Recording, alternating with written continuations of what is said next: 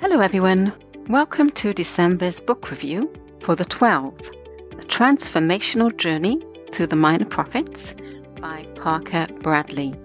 Drawing from the insights of the minor prophets in the Bible, The 12 is an encouraging but also challenging resource for followers of Jesus and anyone wanting to honestly understand how God reveals himself in Scripture.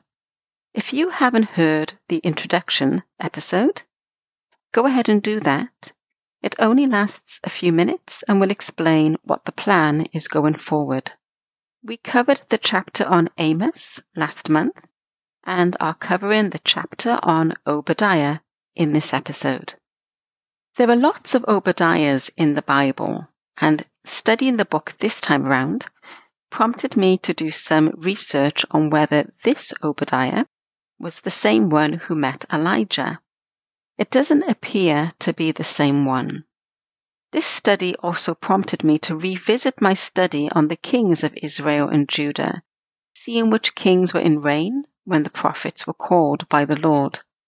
This got intense, so I was happy to be reminded of The Bigger Picture by Parker Bradley, who focuses on the origin of the feud between the Edomites and Israel, their ancestry, Jacob and Esau.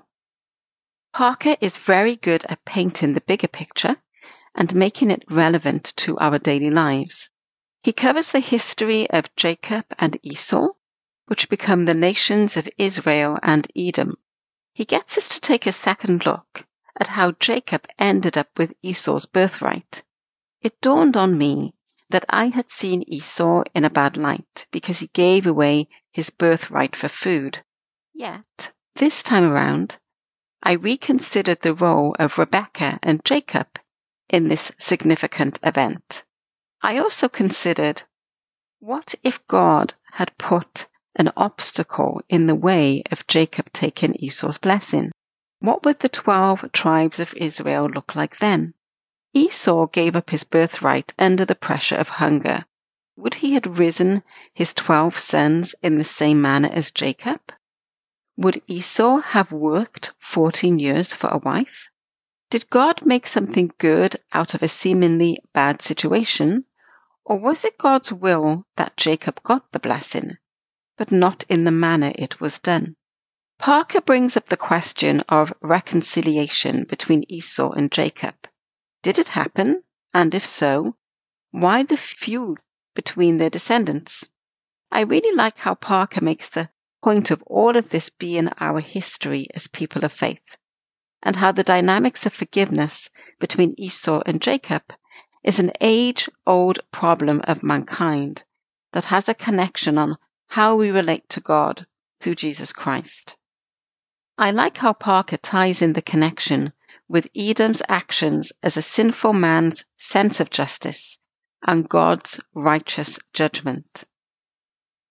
Obadiah is a short but intense book. It's only 21 verses long, and yet its depth goes way beyond the month of study I put aside. As Bradley said, it covers a lot of ground.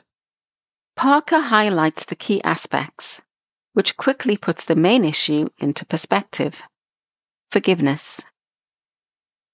Once again, Scripture reveals how mighty God's mercy and grace are. I think about Lamentations 3:22-24. Through the Lord's mercies we are not consumed, because his compassions fail not. They are new every morning. Great is your faithfulness. The Lord is my portion, says my soul. Therefore I hope in him.